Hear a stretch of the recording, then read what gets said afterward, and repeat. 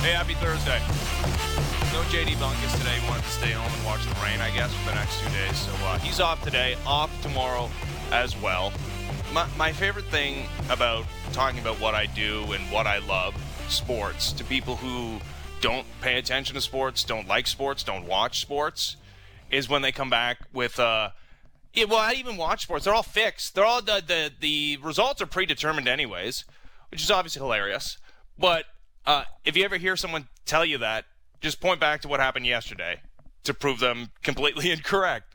Because if they were fixed, don't you think they would be fixed in a manner and made you a little bit more excited for a Leafs-Habs first-round playoff series? That thing does not appear like it's going to be close. And it's hockey, and I've been doing a lot of knocking on wood recently, but I will do that. Sure, Carey Price could return and steal a couple of games for the Montreal Canadiens, but, skill level could not have two teams more diametrically opposed than the Toronto Maple Leafs and the Montreal Canadiens, who cannot score. And Connor McDavid's going to win the Hart Trophy. But it probably should be Brendan Gallagher, because since he left their lineup with that broken finger, they've averaged fewer than 2 goals a game. They only have 4 wins in 13 games. That took a little bit of a shine off their first playoff series since 1979. We'll be excited, and there's plenty of time to I guess, renew hostilities in the remaining 3 regular season matchups between the two. The Maple Leafs put it on the Montreal Canadiens 4-1. Austin Matthews almost had 2 goals where he knocked the puck out of midair and did the baseball thing. 1 is good enough, I suppose. He's got 35 this season. On pace in a normal 82-game year for over 60 goals, as Maple Leafs just once again do the damn thing and make it hard to believe that anybody is going to knock them off their perch in the playoffs here, at least for the first 2 rounds getting out of the North Division. Let's talk to Jeff Marek of the NHL on Sportsnet. Thanks for doing this, Jeff, but I got a bone to pick with you first. Oh, good. Good morning. Good morning to you. And I will speak for your panel mates, because you put them in such a precarious position with your tossing around of the year 1979 is the last time the Toronto Maple Leafs and Montreal Canadiens met in a playoff series, and poor Kyle tried to play it off as if there was a chance he was born in 1979. He's like, yeah, it was minus 10. Kyle obviously. was a dash. He was a dash in 79. Yeah, he was leading the Masters at minus 10. But the rest of them, and then once Elliott put his hand up, everybody else they felt obligated that they had to follow suit. Cassie specifically. Yeah, that's brutal. Hey man, I'm trying to make a point. It's been a long time. That was one of the more vivid hockey memories that I have as a kid, because the Maple Leafs had just beat the Atlanta Flames in a really tough series, and I remember as a kid getting really excited, like, oh wow, this team maybe they can do, and they just run into this buzzsaw that is the Montreal Canadiens, who were, running through one of their dynasty eras, and ended up beating the Rangers in the Stanley Cup final to win yet another Stanley Cup. It was the first. Do you remember the first time, as a kid, whether it was baseball, hockey, football, whatever, where you realized that your favorite team really wasn't as good as you might have thought they were? The first time you really had your sports dreams crushed. That Maple Leafs team was one of my early ones. For me, that was one of the earliest. I grew up in Toronto, so in my formative years, where I guess the 90s, and 90s were good, but the 2000s, there was a lot of that. A lot of, hey, the Blue Jays, this is it. They spent some money finally in the off season, and we finished second in the American League, and we all were high-fiving each other. It's like, okay, 10 games back of a playoff spot. Yeah, I had a lot of that in my sporting life growing up. This is... I'm excited to the 2 sweaters on the ice. You can't argue with that. It's going to be great. It's easy. It's easy to hype a game when the logos do all the work for you. For sure. Going into that one, it's okay, well, how am I gonna how many people like me or Amber or Carolyn or Ron have had to do a Montreal Toronto game, and you try to find another creative what's the sell here for Toronto Montreal, and the sell it's Toronto Montreal. Right, the forever rivals, a kiss on each cheek for both these teams in this wonderful rivalry. But really, the history does all of the work for you. Like the history of these two teams, all the drama, all the cups, all like everything does all the heavy lifting for you. Like it's one of those situations where all you have to say is Toronto, Montreal coming up next on Sportsnet. That's it. That's it. Your job is done. And it better, because the idea of this being a tightly contested playoff series, again, it's hockey and you get upsets all the time.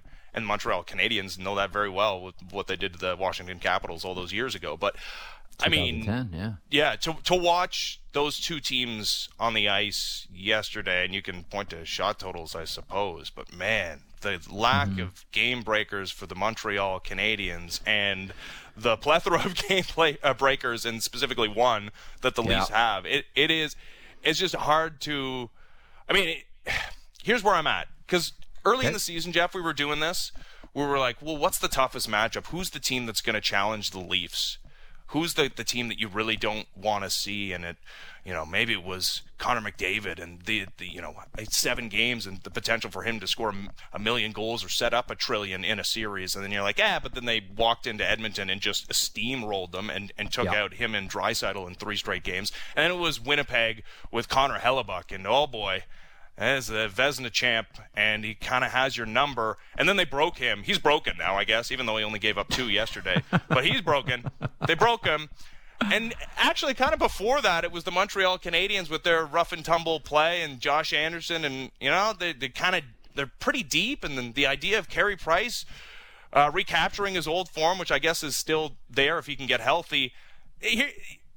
All 3 are so inferior to the Leafs that it is such an abject disaster if the Leafs do not win these first 2 series. They should, but as we've seen before, weird things happen in the playoffs, and weird momentum happens, and injuries happen, and the puck goes off the heel, the puck goes off the back of a skate, and the entire composition of a playoff series is altered. And let's not forget too, the Maple Leafs, will head into another year of playoffs, with their recent history being one of abject failure. And you always worry about that as a team, don't you, Ben? You worry about okay, well, there's just some teams that just want to get through the regular season because all their answers are in the playoffs. Like Vancouver was like this for the longest time. The Canucks, when they were, in their high and mighty years, culminating with the Stanley Cup final appearance, they just wanted to get the regular season done because there's nothing that really could be answered in the regular season outside of individual stats. They just wanted to get to the playoffs, and that's kind of where the Maple Leafs have been in the past couple of years. The regular season is just the regular season. They're at a spot now where all the answers are in the playoffs, and they're doing this under the weight of they have collapsed every single season. Whether it's the Boston Bruins, whether it's against the Columbus Blue Jackets in the bubble, the story for the Maple Leafs and the pressure for the Maple Leafs has been, playoff pucks are heavier. I know technically they weigh the same amount, but they feel heavier in the playoffs as you push them around the rink. The people you're playing are bigger, are stronger. The goaltenders are better. Even if it's not true, it feels that way when you're a team whose playoff story has always been, we've collapsed in the opening round. So as much as I took a lot of grief, Ben, at the beginning of this, a lot of grief, and that's fine. That's it. You stick your head up above a crowd, you have to expect someone's going to throw a rock. I took a lot of grief at the beginning of the year when I looked at the division. I said, well, I look at it and I say it's the Toronto Maple Leafs and everybody else. Yeah. And then Montreal went on their run early and I got roasted for it. That's fine. And then Edmonton would go on a run and Winnipeg would challenge and people would throw that tweet back at me. And that's all good. That's what Twitter's for and that's what social media is for. And I get it and I'm part of it. And I know what I was doing when I put it out there and that's fine. But that's kind of the way that it's ended up here. So the regular season really isn't going to give you many answers about the Leafs. Playoffs are different. And if you tell me for 1 second that any Maple Leafs fan that you know or is listening right now can head into any series, even if it's Montreal, as depleted as they may be, and say, we are supremely confident that the Maple Leafs can do this. I'll tell you, it takes, you're getting sold fool's gold here, Ben. Oh, man. Even if, And so much of this and projecting doomsday scenarios for the Leafs, I think, comes down to an incredible goaltending performance. But, what if that happens in Game 1? You go into Game 1 of a playoff series, you totally outplay the Montreal Canadiens, and Carey Price comes up with a 50-save, 1-0 performance. Happens. Yeah. It does happen. And yeah, what is the conversation going to be there? And how would this team respond to that as well? Because they'd feel it despite not playing in front of fans. McDavid with 3 more points yesterday. He's actually now on pace for 100 points. It's stupid. Yep. Austin Matthews' goal-scoring season also stupid, though. And he missed the 3 games, and, we were so excited about the potential of 50 goals, which isn't going to happen. 40 is still very much a possibility, and probably bet on it. Do you think they'll rest him down? Do you think they'll rest? Like, I wonder about how many players are going to get rested down the stretch here. Oh, for sure. I don't want to get to that too, but you have the institutional knowledge of the history of the sport and this league and where things rank all time and things that you'll remember. This McDavid 100 points. I don't care about the competition. It's insane. Amazing. It's insane. No. Like, look, honestly, it's one of the great performances in the history of the league in a lot of ways because, unlike if you look at all the other players who put up ridiculous numbers, like the Gretzky numbers are stupid, the Lemieux numbers are stupid. But we have to always remember as well. Connor McDavid is doing this in an era where goaltenders know how to play the position.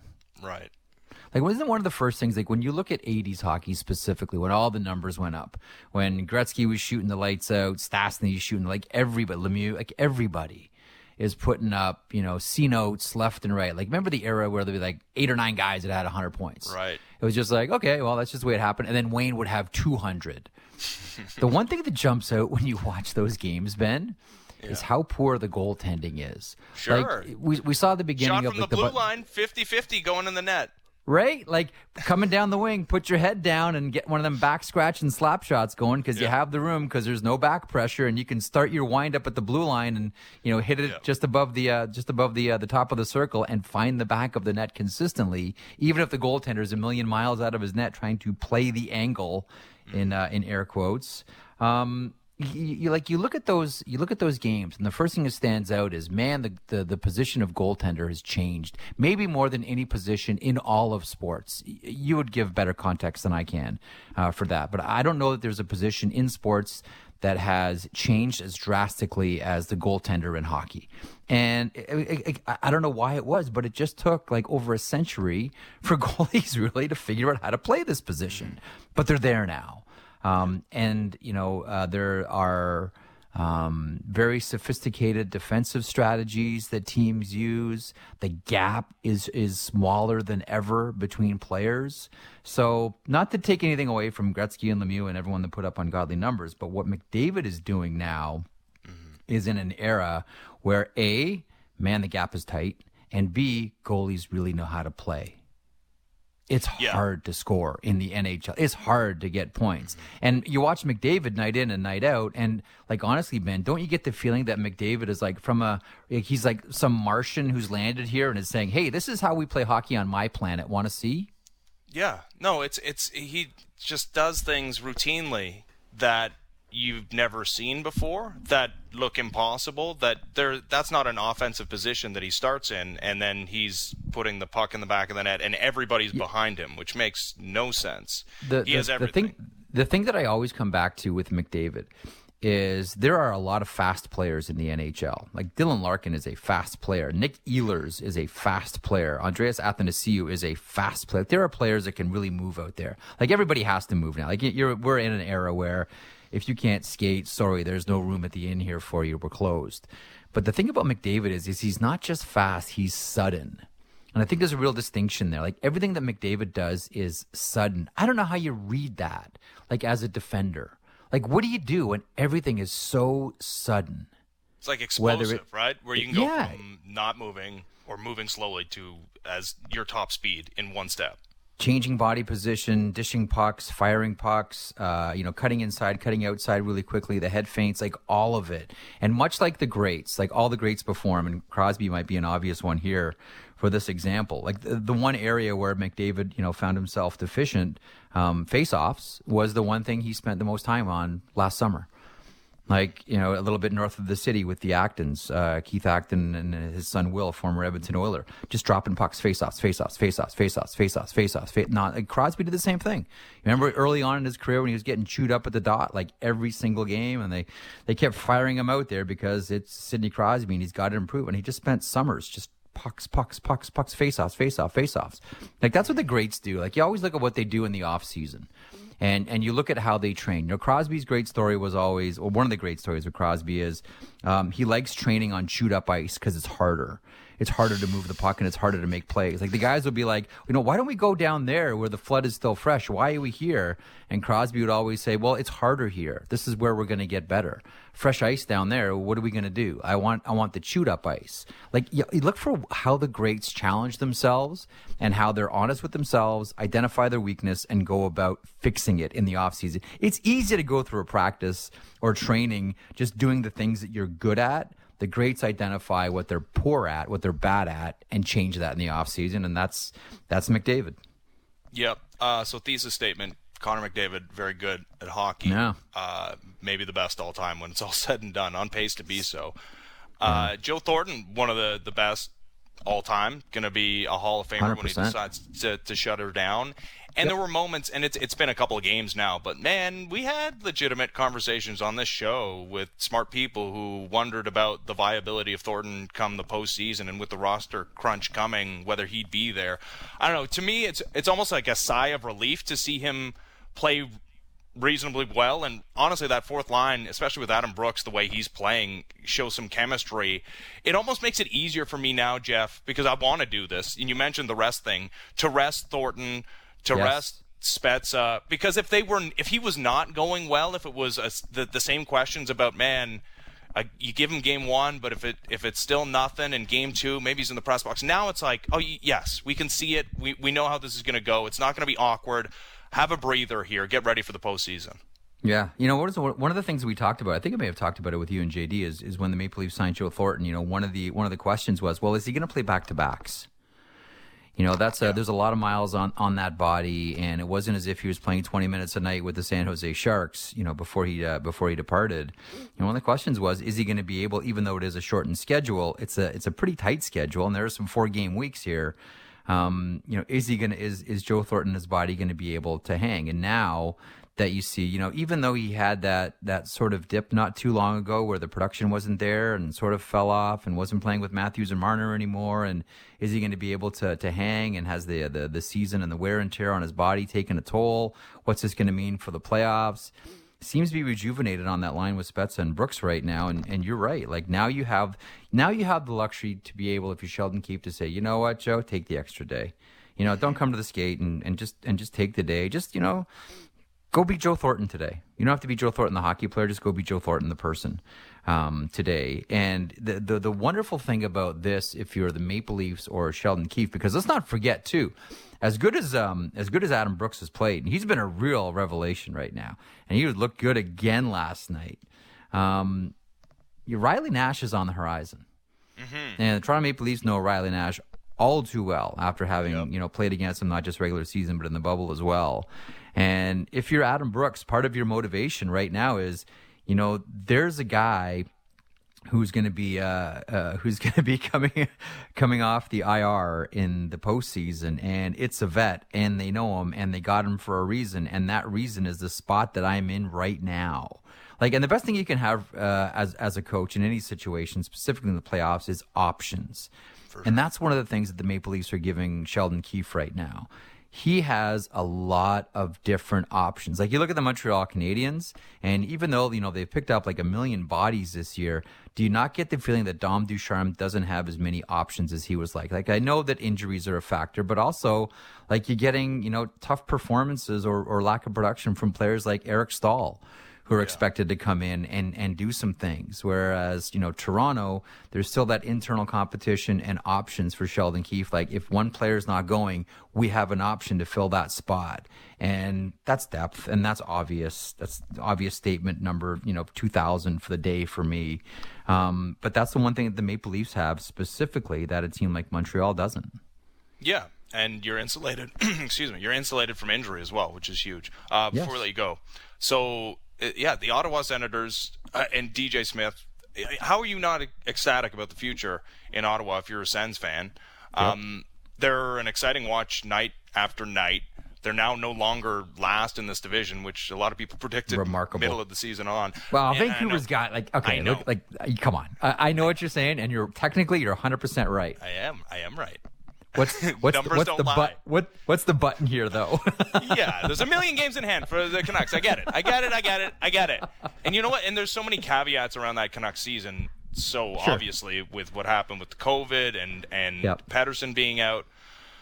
Holy cow, like the expectations, though, for that team after the playoff run that they had a year ago, and the Flames, too.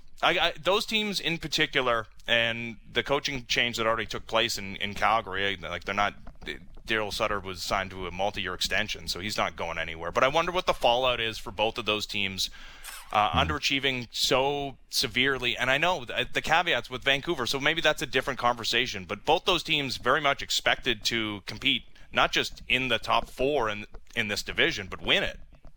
Yep. It's going to be a challenging offseason for Calgary, more so than Vancouver. I don't know how busy an offseason it's going to be for the Vancouver Canucks. Like everybody's identified the future of this team, and they're already on the squad. There's a couple of prospects that are going to fill a couple of spots, but I mean, by and large, you know what this thing's being built around: Elias Pettersson, Quinn Hughes, Thatcher Demko. Right? Like and Bo Horvat. Yep. Like that's the team, and they're there. For the Calgary Flames, I don't know that you can say that. I don't think the Calgary Flames are looking for a rebuild as much as they are looking to get some bodies in, but I think this is like I wondered last season, if that was going to be the last shot at it for the core of the Calgary Flames, and then the COVID happened and the season was shut down on pause for a few months, and they resumed in the bubble, and everyone said, okay, let's give it one more shot here, and this is probably going to be our last one. I think this is the last shot for that core. And then I think there's some really hard decisions about a lot of names, a lot of household names we've become accustomed to hearing around the Calgary Flames. There's going to be some tough convos and tough decisions, probably at every single level of the Calgary Flames. So more so than Vancouver, I can see Calgary making some deep cuts or some deep changes in the offseason. Two things before we let you go.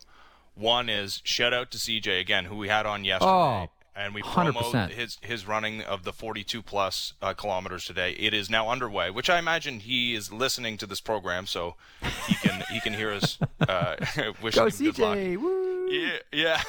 And Elliot Friedman tweeting out a video because I guess he's down there watching him. Or at least watch the start. I retweeted that. It's got a link to how you can donate. And secondarily, I'll put my hand up and say, I was -5 in 1979. Okay. You were dash 5. Yeah, I was 9 years old. Little Jeff Marek. Yeah, come on, Leafs. Jeff. Oh, Larry Robinson. Oh, Guy Lafleur. Oh, Steve Shutt. Oh, Ken Dryden. Oh, just destroying the Leafs in 4. Like, oh well, maybe they weren't as good as I saw against the Atlanta Flames. Oh well. Jeff, great to hear your voice. Thanks for doing this, buddy. Thanks, pal. Anytime. You be well. You too. Jeff Marek, the NHL on Sportsnet, calling out people's ages. Although he raised his hand. He put himself in that category as well. He was able to see Newsy Lalonde. That must have been exciting. The Leafs are now 5-2 in 7 games against the Montreal Canadiens. They have a winning record against every team in this division, which isn't surprising. They're at the top of it. Every team except for the Vancouver Canucks, actually. 3-1 against Vancouver, with a chance to change that tonight on the back end of back-to-backs. Canucks also playing a back-to-back after losing to the Senators yesterday. Yes, as if you didn't know already, Maple Leafs are clearly the best team in this division. Again, my hand is raw from knocking on wood. Doesn't mean they're going to win these first 2 rounds, but they're the best team in the division. Let's talk with the always great Nick Kypreos, Director of Hockey Operations for Line Movement, former NHLer. Of course. Nick, how's it going, man? I'm good, Ben. How are you, pal? I'm doing all right, man. Especially when I project what the Maple Leafs could do, especially in these first 2 rounds against these Canadian teams who they've proven to be better than again and again and again. But before we get there, there's 7 games left in the regular season, including the one, as I mentioned, tonight against the Canucks, including 3 more against the Montreal Canadiens, who you're probably going to play in the first round. Leafs were guaranteed to be in the playoffs before yesterday, but now it is official. They have an X, and they're almost guaranteed now to finish first atop the division, so you can really start experimenting or resting guys. Like, what is Sheldon Keefe's job here in these remaining 7 games, and particularly the 3 against Montreal? Well, there's no crystal ball to look at definitively one plan of attack's better than the other. You start resting guys. Players don't necessarily want that. Matthews is feeling it as much as any player, in any era at any time. That guy feels like he can put the puck in the net from anywhere on the ice. It's not something that, he wants to now sit back and relax on. He wants to see how many more goals he can get in the next half a dozen games. So, starting resting guys, starting to kind of manipulate things a little bit. It's really it's delicate. I'm sure they have meetings on it every day between Brendan Shanahan and Sheldon Keefe, and how much is too much. And you're just starting now to get a good feel again on the power play. Do you really want to take that off after so many struggles in the last month on it? So I would think it's just business as normal here in the next half a dozen games. Nothing will look much different than what it's been consistently all year, and that's just play hard, play to win every game, and try to get better every day. That's the philosophy. What about the Canadians? Because, like I said, they've pretty much clinched that 4 seed, I think. Although there's, I guess, an outside chance they could catch Winnipeg, especially the way the Jets are playing right now for that 3 seed. But the Flames pretty much had to run the table. The Canucks pretty much had to run the table. Neither has happened. They're so depleted.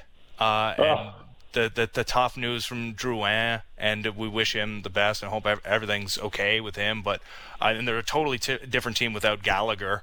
Like they only have 4 wins in the 13 games without him, and averaging fewer than 2 goals per game. But you have the 3 left against the Leafs, and man, watching those 60 minutes yesterday, Nick, it's really hard to imagine this series being close. And again, anything can happen. It's hockey. But do you want to at least establish a physical tone headed into a series against this team? You can try, and that may be the only thing that you could try to do is eventually take runs at the Leafs, but I'm not even sure if they can catch them physically other than maybe Josh Anderson. Yeah. I actually feel bad for Montreal Canadian fans last night watching that team, that organization, in the state that they're in right now. They're not very good. And for them to now come in and put a lot of pressure on this Cole Caulfield, and I think he's going to be a terrific player, and he's certainly got all the attributes, including already an NHL shot. Unfortunately, we didn't get to see it a whole heck of a lot last night. Maybe overhandling the puck a little bit, still maybe a little nervous. But when your offense is desperate to put in this kid in the hopes that he can help you, what's that say about your organization? There's not a chance that the Leafs lose to Montreal in the first round unless the Leafs hand it on a platter to Montreal. Maybe if Carey Price can come in and turn things around and single-handedly win the series, maybe. But that's we are now in the odds of a Lotto 649. Nobody can really see that happening here. No. And Jake Allen's already earned every dollar of his salary, but I think last night's an example that he's not a number 1 goalie in the NHL, never will be. Quite comfortable being a very good backup, but he can't carry that team. So who's going to score? Like Montreal has no pace of play players. And what I mean by that is guys that can dictate the pace. And they've got some good young players in Suzuki. Kotkaniemi was a top pick in 2018. Sandin was the bottom of the 2018 first round, who would you rather have right now, straight up? It's not a question. Right? So where is that game-breaking pace of play player on the Montreal Canadiens? Leafs have 3, 4, 5, and Montreal has none. Yeah, they really don't. So you tell me how Montreal is going to beat the Toronto Maple Leafs in the first round. Yeah, no, it's Carey Price making 50 stops a game. Find him first. Yeah, I know, and it's tough. He's got the concussion. And yeah, the physical tone thing, like Cole Caulfield's at least trying to set the physical tone with the officials, who laid him out. He just got blasted yesterday. But I don't know. Is he 160 pounds? I don't like know you what watch happened. him, and it's like it's like 25 years ago, and I'm watching the finals of the Air Canada midget tournament. You know what I mean? He's so light.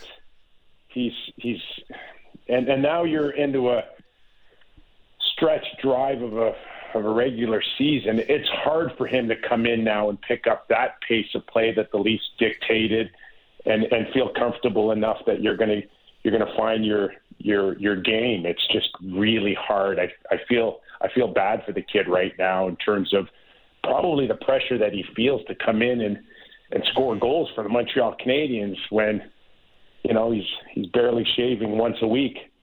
No, look at some of the greatest goal scorers or point producers in history, like Steven Stamkos, slow start, Joe Thornton, slow start. Like, it's not out of the realm of possibility that he's off to a slow start and then establishes himself. But to be asked to come in for a playoff team and lead them offensively, because nobody's doing that right now, it's a huge ask. But that being said, and yeah, you're right. I do kind of, as much as it's someone who follows the Leafs can feel bad for the Habs, I do. But Mark, this was such a huge season for Marc Bergevin, the huge signing of Josh Anderson and the start that they got off to and the excitement that surrounded this team. There are things to point at. With you talk about the injuries that they've suffered and the whatever's happening with Jonathan Drouin. How does that impact the conversation around him if, in fact, they go out in the first round of the Maple Leafs? Well, we know what it's like in Montreal with the media and how the bar is constantly set incredibly high in that organization, even though the lack of success over many years now. So missing the playoffs last year, but getting invited to a qualifying, tournament probably bought him a little bit of time. But a quick one and done in the first round would certainly put a lot of pressure again on the ownership group to revisit Bergevin if this is the guy that's capable of turning this thing around. But it wasn't too long ago we were talking about how good the Montreal Canadiens were looking and the added depth, and there's no question that those were terrific signings. Toffoli, Anderson gave them added depth. But just to go to what I said earlier, they're not pace of play players. They can't go out there and dictate when they're not scoring that they are guys that are pushing the pace of play constantly, not like Matthews and Marner or other great players in the league. And that's the one thing that's missing. Gallagher, terrific hockey player. Can he control pace of play for Montreal when he's back? No. But can he stand in front of the net? Can he grind out goals like Toffoli and a few others? Yes. But Montreal's got to find some star power here, and then they're going to have to do it, in whatever means they can, i.e. the trade market or free agency. That just gets so hard. And, you can pick up some depth players, but to get stars, very difficult thing to do. Talking to Nick Kypreos, you mentioned Sandin, who plays 18 minutes yesterday. He's definitely a fixture on that second unit on the power play as well. He's really popped since he's played these three games. He's been great. and he's got a little physical edge to him, as we saw again last night on Evans. And, he's poised right now, I think, in the next few years to give them that nice option of if and when Morgan Rielly gets outpriced, he's going to slip right into Morgan Rielly's role for the Toronto Maple Leafs and at a fraction of the cost. So what happens then if Zach Bogosian's good to go for the postseason? Is that it? Would you say thanks for your service, Travis Dermott, and you'll be called upon because we know we're going to need more than 6 defensemen as the postseason goes on? Like, what do you do? Because I feel like Bogosian's going in no matter what. Like, there's a reason they went out and got a guy who's playoff tested and brings, that physical element to it and a right-hand shot. Like, what happens to that bottom here? I wouldn't, Ben, I wouldn't overanalyze this. You're talking about a team that wants to play for the next 2 months. Yeah. And you talk about a grind. You talk about the depth that you need, battling injuries. Even if Sandy doesn't start in game 1, he's going in game 2, game 3. Bogosian out, Dermott out, in, somebody's hurt. You're going to need 7 guys minimum, possibly 8, to go play for the next 2 months. In '94, when we won the Stanley Cup against Vancouver, by Game 7, our best defenseman in Game 7 was Doug Lidster. We had everybody beat up. Brian Leach had just finished an amazing run, but I think he was at about 60%, 65%. And there's Doug Lidster, who was in and out, black ace the whole season, playing an instrumental part. That's the way it's going to be for the Toronto Maple Leafs. Sandin's going to play a big role here. Leafs find themselves in the conference final, Stanley Cup final. Trust me, Sandin will play a big role. I imagine Nick Foligno is going to play a big role as well, whether or not that's getting points. All you have to do is throw it off a defender. He's not a point guy. The one thing about Nick Foligno is I don't think there's a ton of pressure for him to score. The Leafs don't necessarily need more offense. He's just got to go out there and create holes for Matthews, Marner, get pucks off the wall, get them deep, make good decisions, good penalty kill. There's no pressure on this guy to score coming in. All he has to do is just wreak a character, which everybody says he's got an abundance of. So he'll be fine. Do you like him in the top 6? I guess Galchenyuk is the piece that could move around in this scenario, because it feels like when Hyman comes back, he's going right back up there with Matthews and Marner. Yeah. But that Galchenyuk is another minus yesterday, and I know he's found money too, and at least he's resurrected his NHL career to this point. But would you rather have a look at Foligno on that second line or as a part of some shutdown third line? Well, first of all, the only samples you get right now is in the North Division. And, it's not to take away the success of the Leafs or how good we think they might be. It's the weakest division right now. There's no doubt. How do you really know? How do you really know who should play where and what until you start seeing some deep teams yourself? And right now he's fine. You get into a situation where you're playing Vegas, Colorado, some teams that can roll legit 4 heavy lines. I don't know where Foligno will end up. I think Foligno probably, in my estimation, would be a perfect third-line shutdown guy. I'm not convinced right now still, where Kerfoot falls in all of this, if things start to get a little deeper and heavier. But we'll see how it all plays out. Even in a checking third-line role, Foligno, money well spent bringing him on. That's the depth that you need when things get a little heavier, things slow down a little bit. I think he'd be a great shutdown guy on the third line. Yeah, killing penalties and being on the ice protecting leads late in third periods is a fine job for him. Talking to Nick Kypreos. So I saw you and Doug McLean were talking about the TNT addition to the broadcast south of the border, which just happened a couple of days ago. I'm intrigued. I know we're going to see Charles Barkley at some point on these broadcasts. How impactful do you think this could be in growing the game in the United States? Well, it's been an ongoing challenge, Ben. Let's be honest here, where hockey and the NHL fits in. I know everybody's been having a good chuckle with TNT's promo of Andrew Ferentz on a promo, possibly someone thinking it was Connor McDavid. So I think, whether we go back to my era in the 90s with Fox and ESPN, it's always a challenge to sell the game south of the border. But, I thought NBC did a terrific job the last 10 years, and I know TNT and ESPN will do the same thing. But, it's an ongoing challenge south of the border.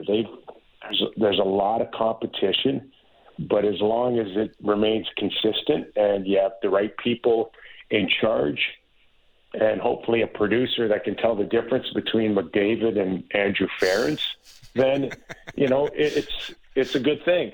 It's a good thing, but they're going to have to get to work and, put the right teams together with the producers, people that are in charge, people that can take the game seriously and do a good job of promoting our stars. Because right now, as good as Connor McDavid is, and whether or not we now consider him, amongst the greatest players to ever have played the game, they haven't got a clue down there who the heck he is.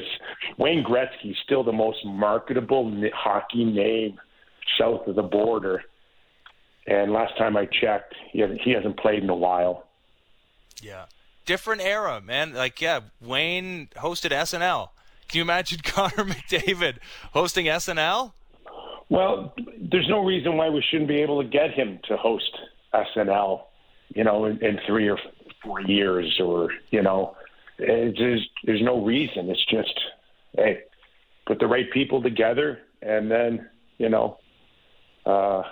start pushing these guys because they're amongst the best athletes in the world. So let's sell them south of the border. I'm with you. Nick, thanks so much for taking the time today. Appreciate it. All right, Ben. Have a good one, pal. Yeah, you too. There's Nick Kypreos, Stanley Cup champion, director of hockey operations for Line Movement. I mean, it wasn't the greatest SNL. I don't think I've watched it in its entirety. I've watched snippets. I've also watched Wayne on, what was he on? Young and the Restless? He was on some soap opera. And yeah, he was a breakthrough star when hockey was actually growing south of the border because he arrived in Los Angeles and just changed the game. And that's why there are hockey teams in Sunrise, Florida, and in Carolina, and we're in Atlanta. Yeah, I'm getting buzzed in my ear. Lance Kennedy, huge Y&R fan, said, yeah, it was Young and the Restless that Wayner had a little cameo. So yeah, it's hard to imagine Connor McDavid getting to that place. But he's on pace to be better than Wayne, honestly. Maybe not. I mean, Ovechkin's on pace to be the better goal scorer, and McDavid is doing things that are just leaving his contemporaries in the absolute dust, and the eras are so different. It's insane. He's now on pace to score 100 points. They're going to play 56 games, and I know the North Division stinks. We're back to that. I feel stupid for any take that I had where it was like, nah, the North Division, not so... No, it's awful. It's so bad. So bad. And yes, an abject disaster if the Leafs don't win it pretty easily in 2 rounds.